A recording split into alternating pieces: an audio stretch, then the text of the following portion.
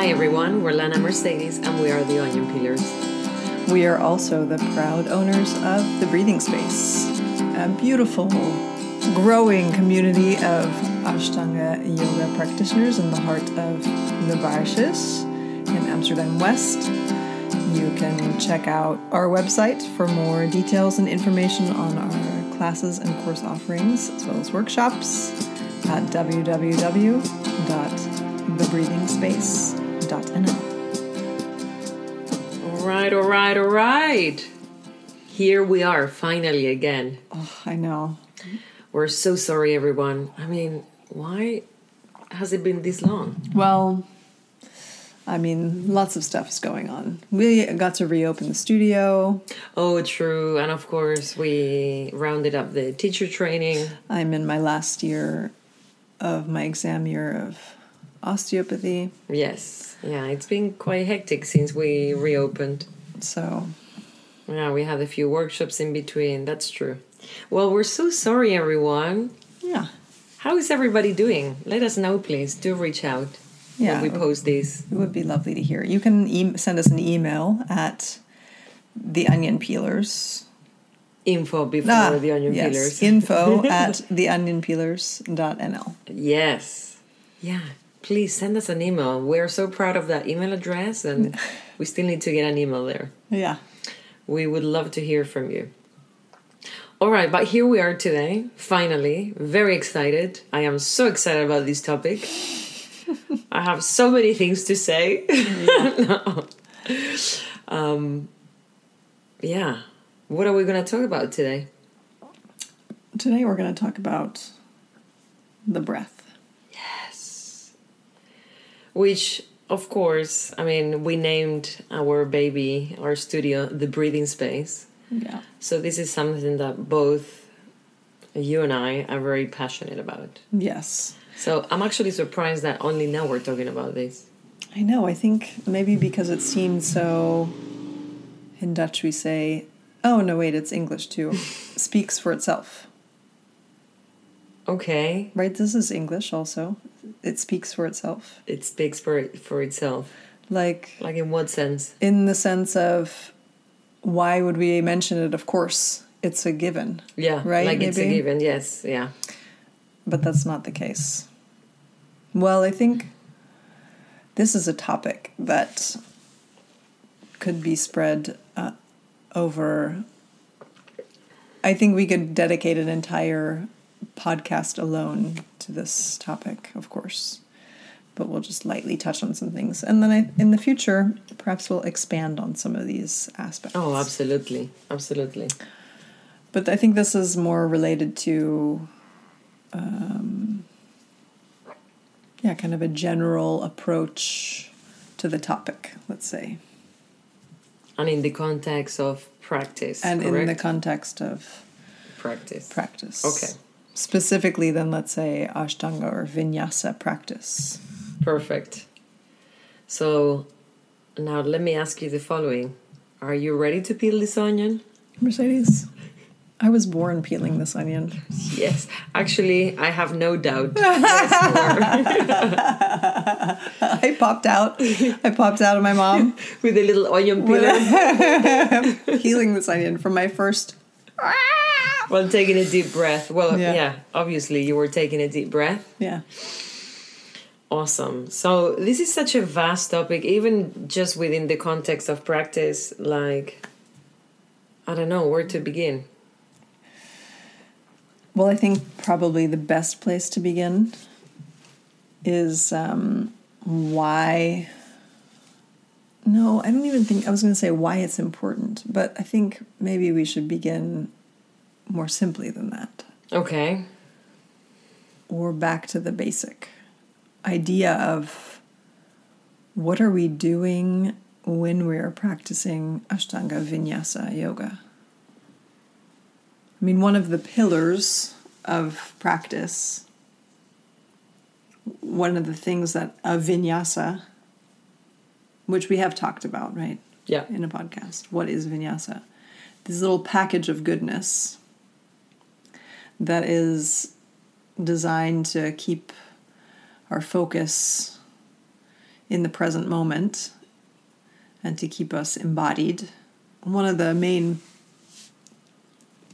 bits of this package is breath. Yeah, it's like, well, it's at the very front of everything, right? And when we say Ashtanga Vinyasa Yoga, maybe it's nice to clarify for our listeners. It's not just the, let's call it the traditional Ashtanga Vinyasa method, but also other type of flow practices like power yoga, Vinyasa yoga, flow yoga. Hopefully, all these methods are stemming from the Ashtanga Vinyasa system. So yes, this is the very main. This is like the one thing. This is the ingredient. It's like if you cannot do anything at all, you can still do vinyasa. Yeah. You know, like physically. So I think that's why it winds me up so much when you see practitioners not really chewing on this enough, because like you said, this is the practice. Yeah. Period. Everything else is kind of decoration. Well, no, everything else is also very important, and of course it's part of the process, but let's say like the breath is really the core of everything. It is that which everything else arises from. Precisely. It's like the blooming point. I don't know how to... The seed. Let's call it the seed. It's the seed. Or maybe it's the soil. It's probably the soil in which the seed can grow. Yeah, I like the soil. Let's go with soil. Is the soil. Let's call it the soil. We're just coming up with analogies over here, We're folks. going into gardening now.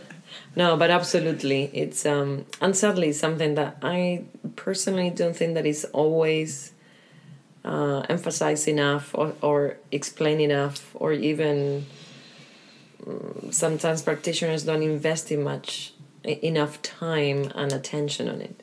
Yeah, I think because, well, especially in other aspects of practice which are difficult, that it then, because those other things are so at the forefront or are so difficult at the forefront, that it becomes the thing that is neglected. Because it is something that we do generally unconsciously. So it's so easy to slip into the unconscious activity of breathing when something else gets difficult. But that is exactly the point. The point. The bedoeling of yes, being conscious of the breath, yeah. Even when the other crap is coming at you. Yeah. Yeah, I don't know what it is. Sometimes I think, okay, is it not interesting enough for you? I know that it's difficult, but I think also it's so easy for the mind to go somewhere else. Yeah, to kind of check out. I think one of the first things then to follow is the breath, because the mind is then not on the breath, is not tethered to the breath. And then the individual becomes tethered to the mind, and that's what's leading their practice as opposed to their breath. Yeah. I think also sometimes we just don't know. Yeah. You know, you only know what you know. But in order to know what you know, you gotta do. This is a practice of, it's an embodied practice. You need to experience and really connect to the felt sense of what you're doing. Yeah. So it's fine if you don't know, but you need to look for it. Explore. You need to go and explore. Exactly. So even if people are like, oh, I don't know how to breathe, then yeah, I don't know. I personally feel like the quality of the breath is directly linked to being brave. That's one. Yeah. And willingness also. So it's almost like you have to want to go into that exploration. Otherwise, it's like, why doing it? I mean, we're breathing right now. Why pay more attention when we don't need to, right? Yeah. So I guess, yeah. I think that's why it's something that's so easy to take for granted and to check out of. Yeah. Because the body does it automatically for you. Right there. You don't have to think about breathing. You do just breathe without thinking about it. But then perhaps it's taking the step of, okay, you must make a conscious choice then Totally. to have this as your focal point. Yes. And this is why I think, willingness is like you choose, you choose. And again, another choice. Yeah. I think too what you said about the quality of the breath, yes, it gives us bravery and willingness, or it's maybe a mark of those things.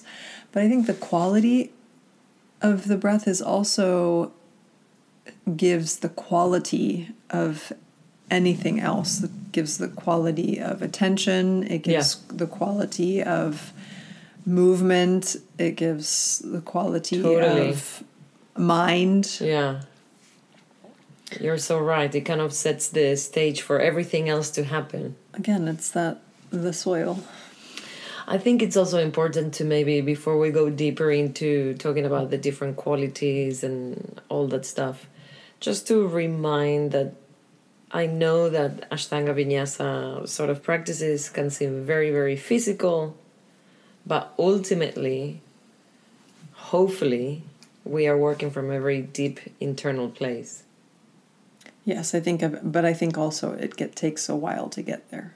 Absolutely. But this is why you have to start somewhere, carajo. I'm making crazy hand gestures. But I think I am now hearing myself say, but I think a lot. I'm going to stop saying that. Now I don't remember what I was going to say. So we were talking about being an internally focused practice. Yeah, and you have to start somewhere. And you have to start somewhere. So I think the breath is where you should start. Period. That's it. And then, of course, we can go deeper into all kinds of things. Sometimes I think as a teacher, when I'm teaching new students, especially in the Mysore room, introducing them to movements, right? We always start students very slow and generally, especially if they haven't had experience with yoga asana practice. And even students who have yoga experience, kind of depending on their quality of breath, determines how far and how fast they go in the beginning. Oh, absolutely, yeah. And I think sometimes I often question perhaps holding someone even longer to just sit and practice breathing. I know also, I think you've said this before, and I know I've said it, pranayama classes and pranayama workshops are often difficult to get people to come to because people find them to be boring. Right? Totally. Just sitting and breathing. Yeah. But it's the most fascinating and useful. These are fascinating and useful practices that are not boring at all, but we have to train our mind then to keep attention for these things. And that is perhaps why they're more advanced practices. Yeah. Though the benefit of them is so far-reaching. Yeah. On so many levels, not just physiologically, but psychologically. I was just about to say, on that note, I think it's not just boring. I think a lot of people find it extremely scary and uncomfortable. Yeah. And now I lost my thought. I'm like, what did I want to say? The sitting, the breathing. Yeah, it's just plain scary for some people to sit down and, watch the happenings and starting to get that felt sense of what is going on inside. And I think a lot of people are, just simply afraid of feeling. And you know, it may sound cheesy, but I think when you're really connected to the breath in a very deep, deep way, it's like one of the most intimate things that you can do with yourself. It's like I don't know, I think it's like after that it's God. So I think it can be a little bit, too much for, maybe for someone that is not ready. Yeah. So sometimes it's also about just like being patient. Yeah. And of course it's fine. We can all be patient. But again, there has to be that willingness of, I'm going to give it a go. I don't know what you mean, but I'm going to give it a go. Yeah. And then one day, poof. I mean, I remember my journey with the breath took a few years. I remember doing my teacher training and be like, I don't really understand this whole breath thing, you know? And after, the whole teacher training and everything, and then I kept exploring by myself, and then one day I was like, okay, now the penny dropped. Yeah. So sometimes it just takes time. Of course, that I completely... And sometimes people get it right away. I love when, new students come and you're like, wow. Yeah. They breathe really well. That's also possible. Yeah. I think, too, what I was saying about new students, and that we usually start them, really slow, sitting and teaching them how to breathe and the different qualities of breath and making sure that they understand that. Because then after you do this, at least in Ashtanga practice, you go right into the sun salutations, which are quite difficult for most people. And they take your breath away, right? You're moving into this practice where you're regulating your breathing and moving at a very rhythmic pace, doing postures which for most people require a considerable amount of effort. I take that for granted. I think because we've practiced for so long and the sun salutations are something that are so ingrained in our systems that it's easy almost to forget how such a simple movement can be so breathtaking. I don't know, when that Surya Namaskar B comes up, sometimes there's well, definitely, a little struggle coming up. Yeah. No, definitely, yes. So then sometimes I question as a teacher, I don't know, I don't question as a teacher the method. I question as a teacher, is it too much too fast? Because I notice that students who can sit and breathe properly, that even within the journey of Surya Namaskar A, the first sun salutations, that there can be this losing of breath, right? The breath taking that's and then I question, I think perhaps now is the time to stop, even though I think that is exactly the point to dive into also. Yeah. And this, I think, is the part where what am I trying to say? We have to, as a student, be willing, or as a practitioner, I shouldn't say a student, but a practitioner, be willing to look at our loss of breath. I think that this has so many important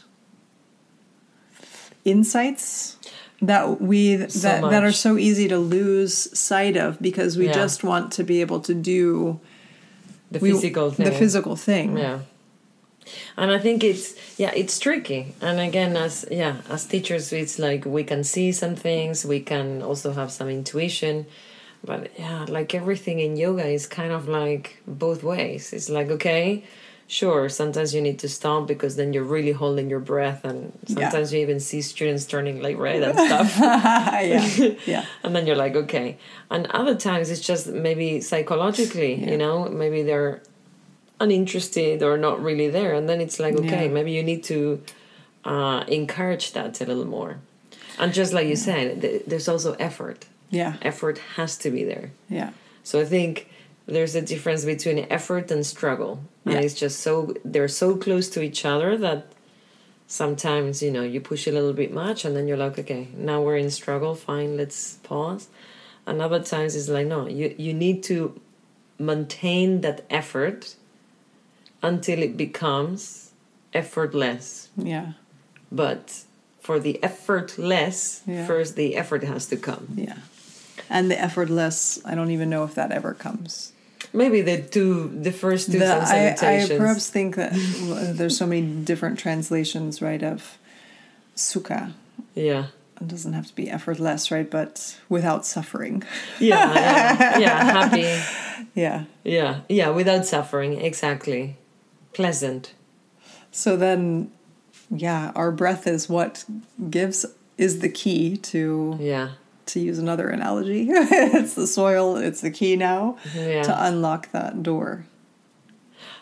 I love that because it's so true. It's like without the breath, it's like you're just standing in the top layer. To me, literally, the breath is like a secret door that opens into God the territory. Inner cosmos. Yeah, absolutely. Yeah. And I think that's when, the real interesting stuff starts to happen. Yeah, I think once you can tap into the breath, and this tied in so much to, you're talking a lot about the felt sense, because I think also that is a challenge, right, to come into the felt sense. So not only do we anchor ourselves in the feeling of our physical body and the sensation of breathing, these are our anchors, that the felt sense, opening this door of stepping into and kind of tasting what we're doing with our body, with all of the sensory receptors in our body, the countless, in a fingertip alone, so many hundreds and thousands of little nerve endings in your fingers. To turn on this felt sense is, for many, I think, a real challenge, not only because you've already said it can be scary, but also because we often just don't know how, or we don't know how to feel. And I think, again, this idea that the mind is so willing to do something else, to leave our point of concentration, that it's almost impossible to feel, right? The mind is doing something else, so we don't feel unless the sensation is strong, which is usually a pain signal. That means you've already gone too far, and you weren't feeling what you were doing in the first place. And coming into felt sense, right? Not just speaking physiologically, neurophysiologically, about using the receptors in your feet, the pressure receptors that pick up the sensation of pushing your foot into the floor, all that kind of stuff. I think even to just access that, again, accessing breath is the tool. Also, to just have the experience of being present enough to feel that beyond the very first impulse, the very first, let's say, second or half a second. Your breath is what sustains your ability to feel. Yeah, well, that's why it's so widely used as as an anchor for meditation as well. Yeah. Because indeed it's like that first taste, right? Yeah. Well, and I always like I don't know who said it first.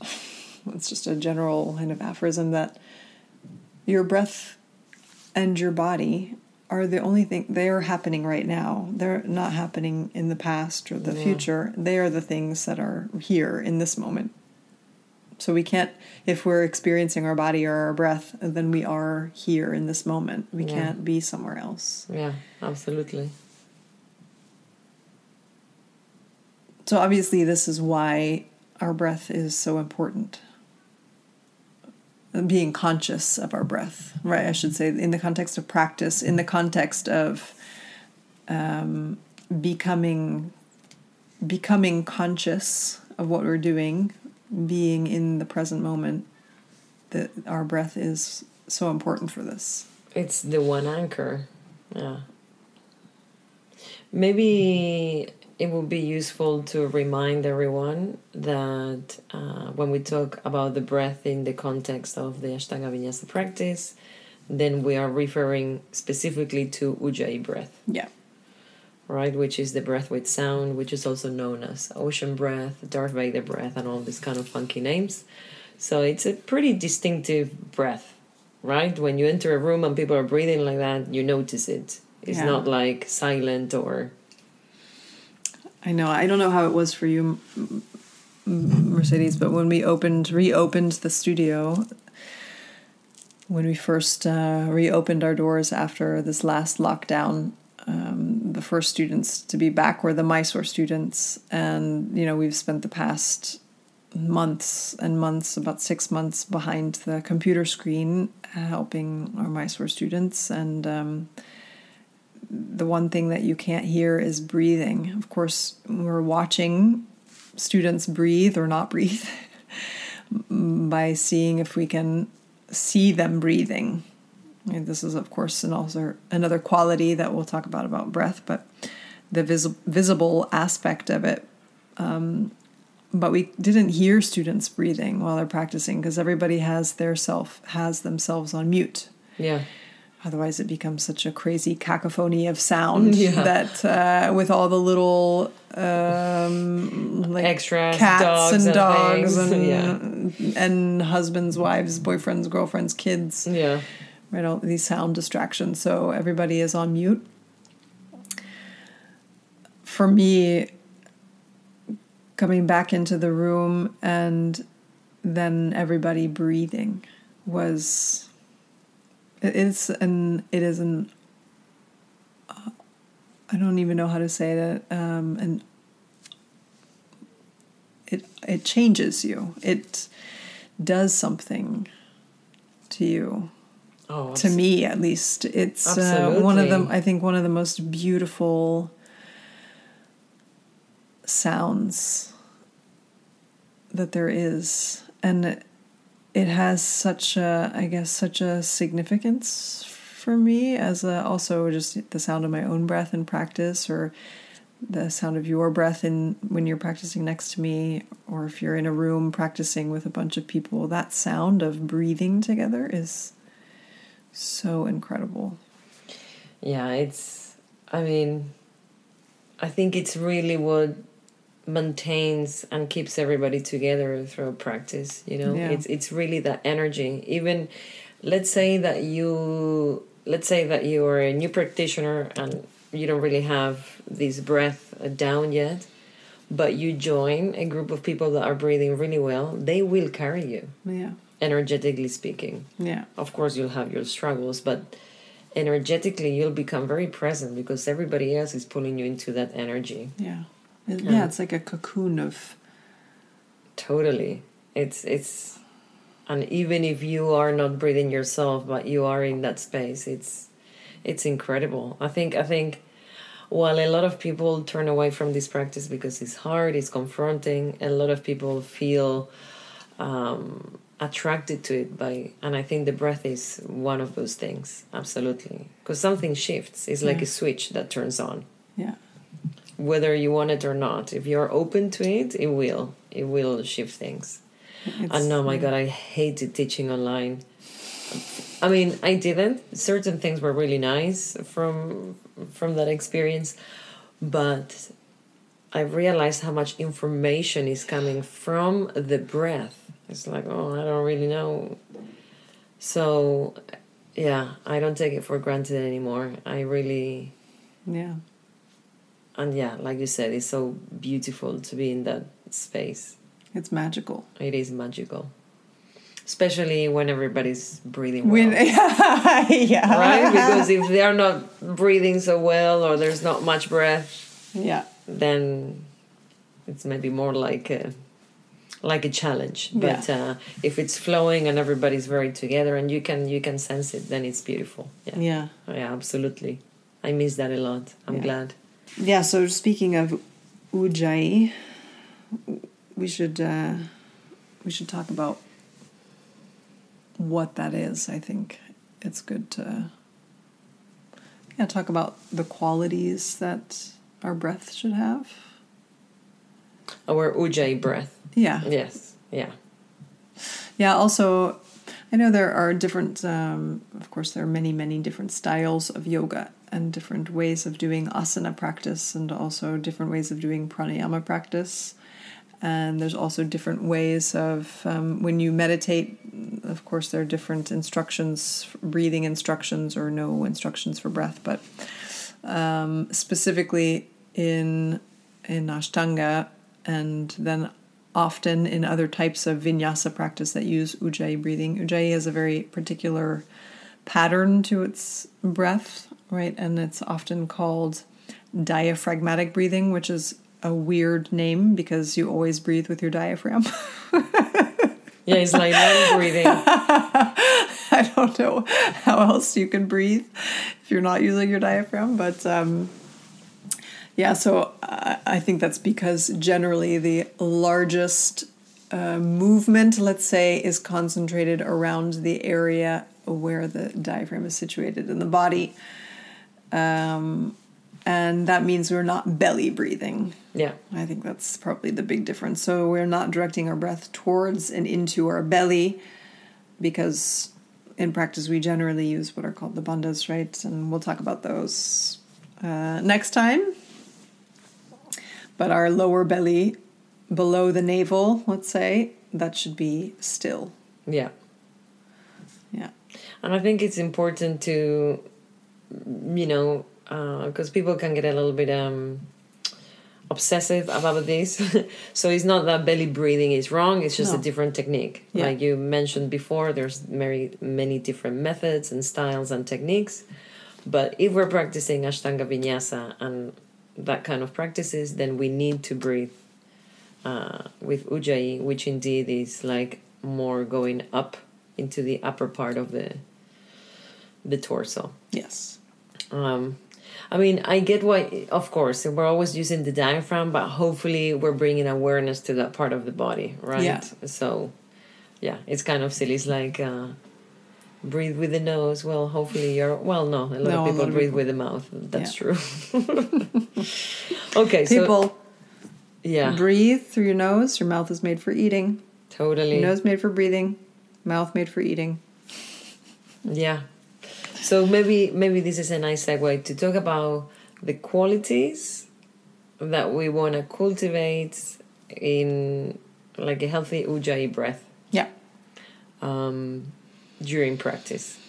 Yeah. Okay. Let's go. Let's go. I always tell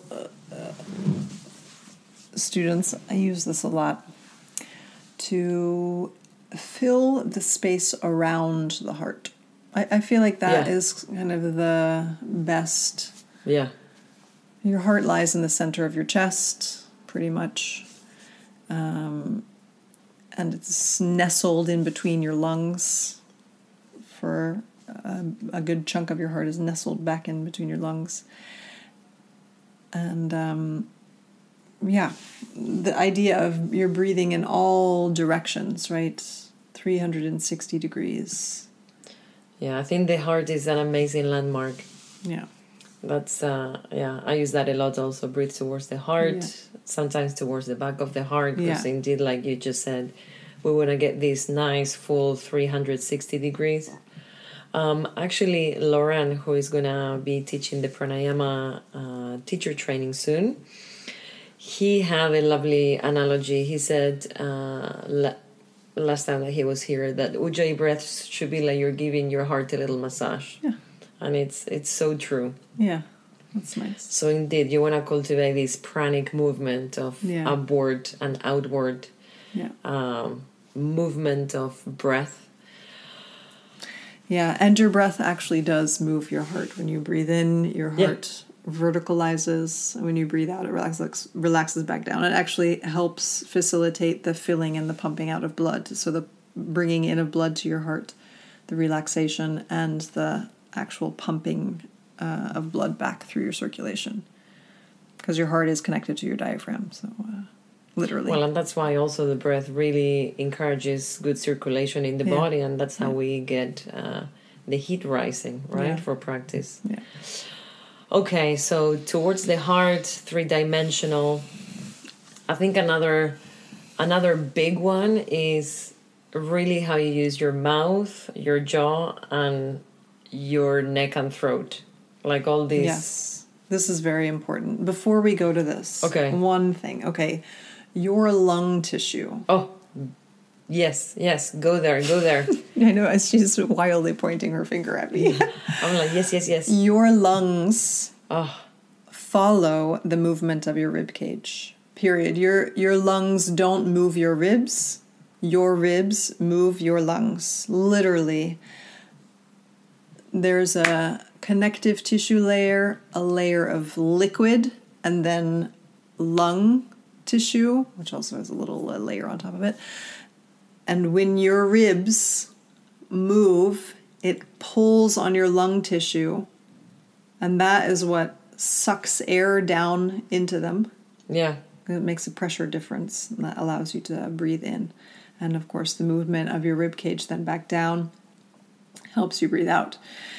So for activating also the muscles, the accessory muscles, as well as the actual muscles in between the rib cage, to move the ribs as much as we can in all directions, we are going to stretch out our lungs and be able to fill our lungs much better. So you have to put active movement into think of moving all of your ribs, like the front, the sides, and the back of your ribs. And I always say, or so I don't always say, but sometimes I say, think of your inhale would be like opening an umbrella.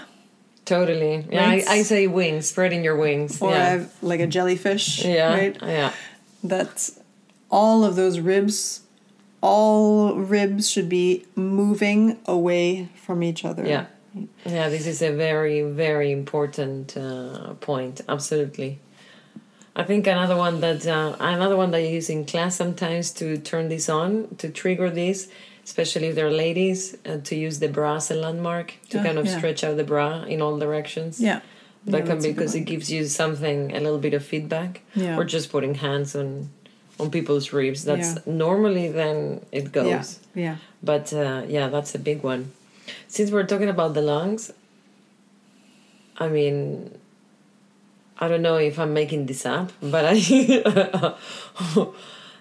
feel that sometimes, of course, the lungs are moving, hopefully, right? Otherwise, we wouldn't be breathing. But I feel like sometimes, you know how we have the little sacs, right? Mm-hmm. I call it the aioli, but no, it's alveoli. Yeah. Well, in English, probably alveoli. Yeah. It's like also you want to draw air into those little sacs. Otherwise, it's kind of like stays flat. It's like you wanna draw the air into your body, not to let it stuck just at the surface.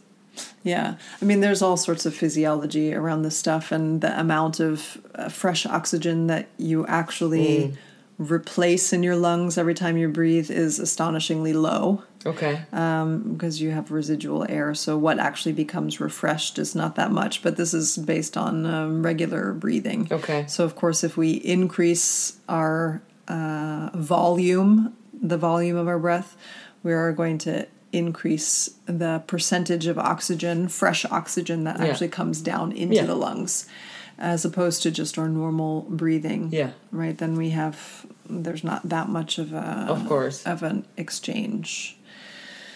I can't remember the numbers. It's something like 10%, I think, 10 to 30%. I think that has to do with the level of the air being exchanged, whether it's at the big tubes, let's say, in your lungs towards the little tubes. But don't pin me on those numbers because I can't remember off the top of my head. But if we're taking bigger breaths, we're increasing the volume of our breathing.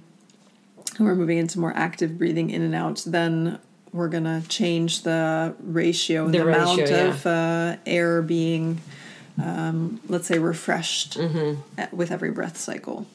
Which sounds like, you could use that fresh breath when you're doing physical stuff. Yes, definitely. So, yeah.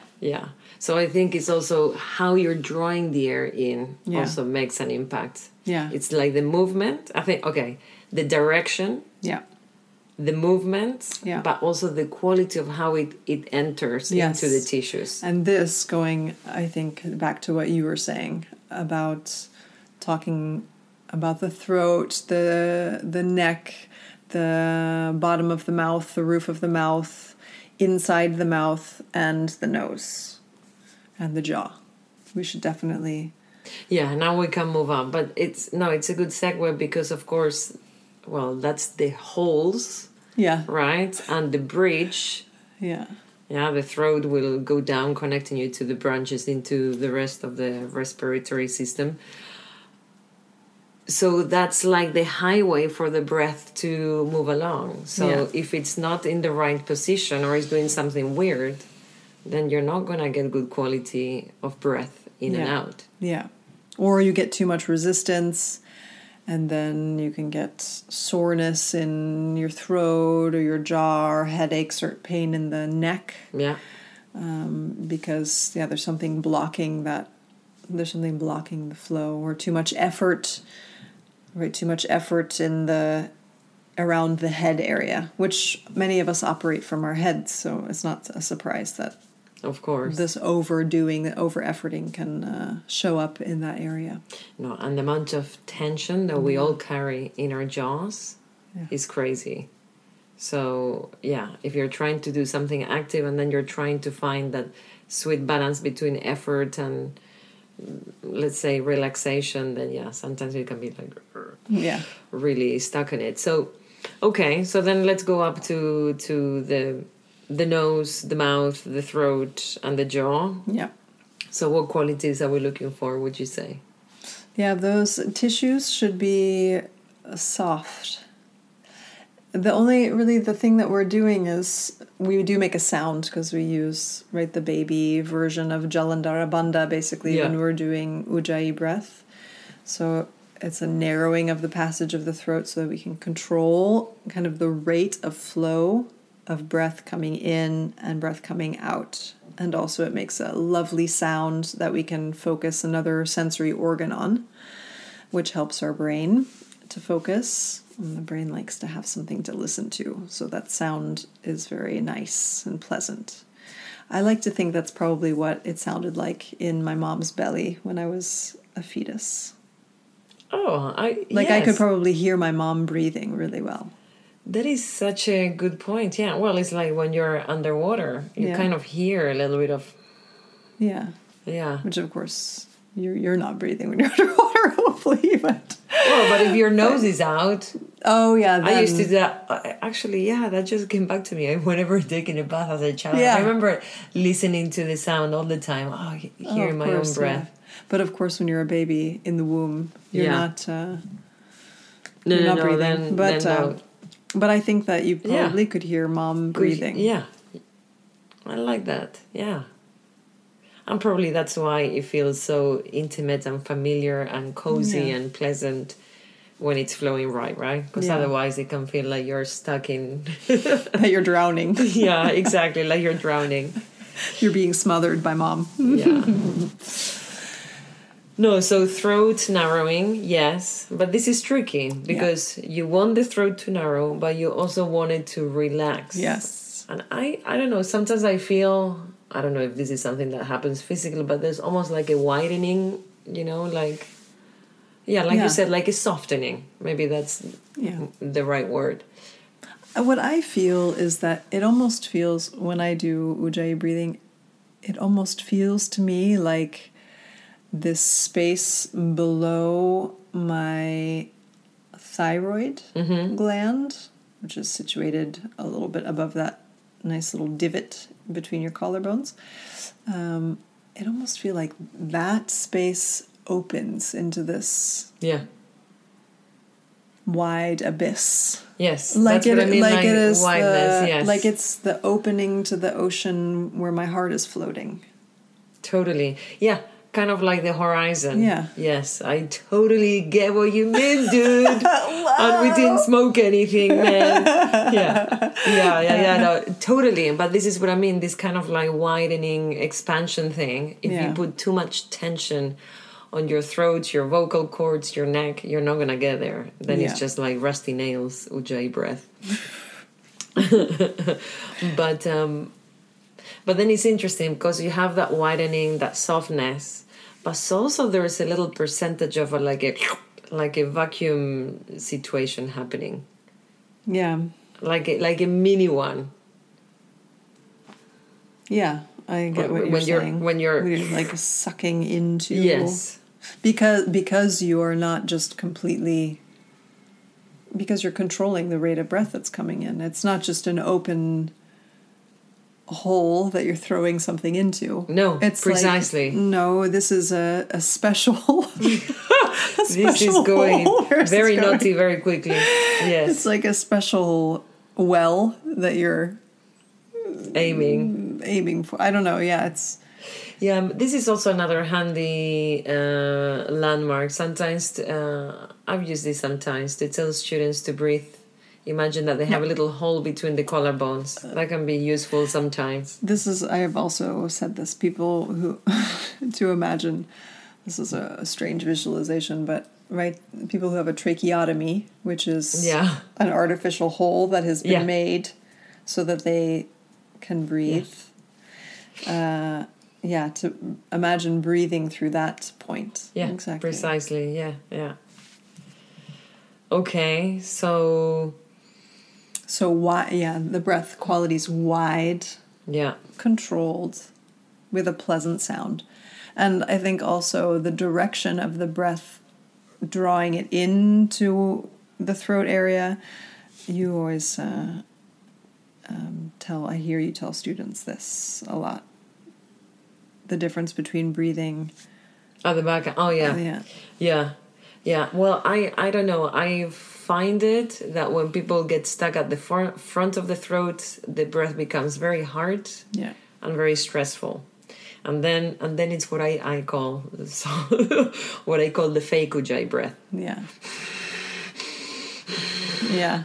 Which is like it's just right at the front. So you kind of want to draw it to the back, which again goes hand in hand to that little vacuum that we were talking about. Yeah.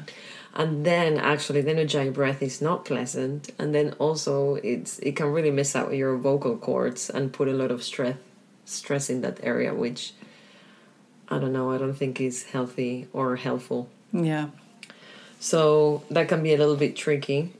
Yeah, so drawing as if your breath is caressing the back side of the throat as it enters into the lungs. And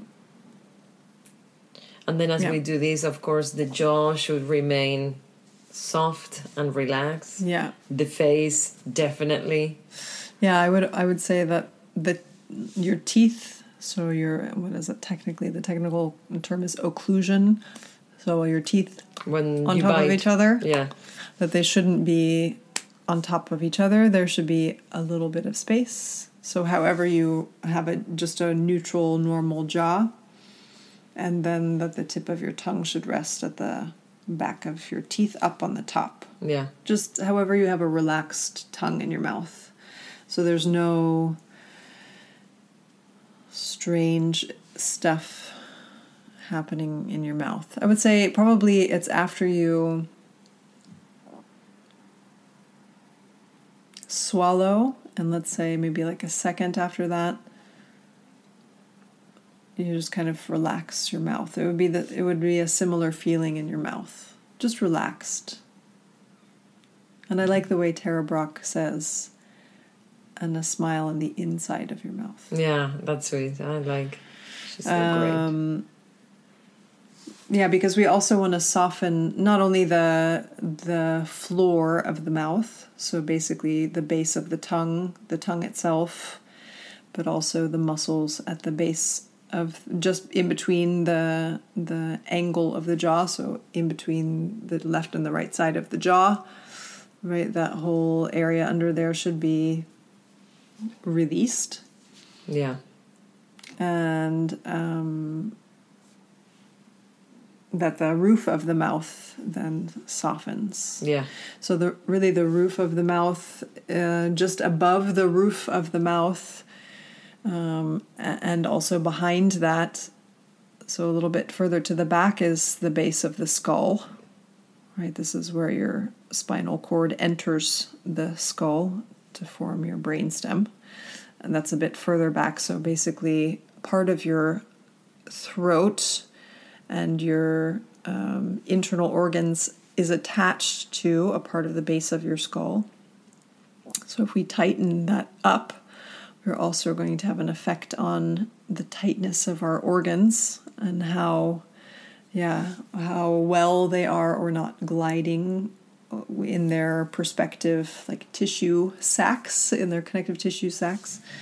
But also just in front of that, then inside the roof of the mouth and just behind, there's a center of the brain that produces lots of hormones, called the pituitary gland, and it sits in a little cave, and this is just above and a little to the back of the roof of the mouth. Yeah. Well, to the back. So releasing and softening the palate. Yeah. Softens and widens the sinuses in the nose, and also the nose passage, right, which helps in circulation of the tissue of the nose, but also helps soften. Let's say you could think of it as softening the bones of the skull, the base of the skull, so that things are flowing and moving and communicating better. Yeah. Of course, your bones are not, well, I'm not going to say that they're not softening. There's fluidity in everything, even in bone. And exactly. Speaking from an osteopathic perspective, everything moves. And would you everything call that the tie? Yeah, the primary breath. Yeah. The primary breath, which is not your breathing, your actual lung breathing. It's a different rhythm in the body. But this softness at the roof of the mouth, right, accesses. There's also a chakra there, the 6th chakra. Right, this is an area that is very important in governing kind of the energy of the body as well.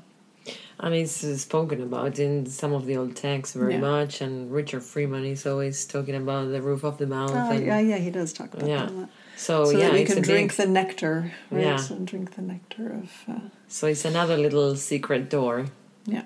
Yeah, so the door, another door that can be opened into the subtle aspects of practice. Into the subtle world of our beings. Yes. Yeah, which is a very, very amazing topic to expand upon. Yeah, and we will do that. We will be expanding on that topic. Yeah. Very soon. Cool. Anything else that you would like to add before we say goodbye to our onion peelers out there?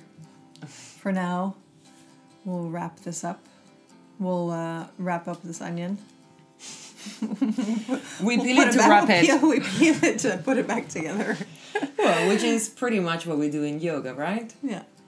We disentangle in order to put, hopefully, ourselves back together in a less tangled mess. In a less tangled mess. All right, everyone. As always, thank you so, so very much for listening. We hope you enjoyed peeling this onion with us. And we hope to hear from you. Remember, you can always, always, always contact us at info@theonionpeelers.nl. We would love to hear from you. Keep well, be safe. And until very soon, we promise. Yes. Take care out there. As Take- always, this is Mercedes. This is Lana taking a deep breath. Take care.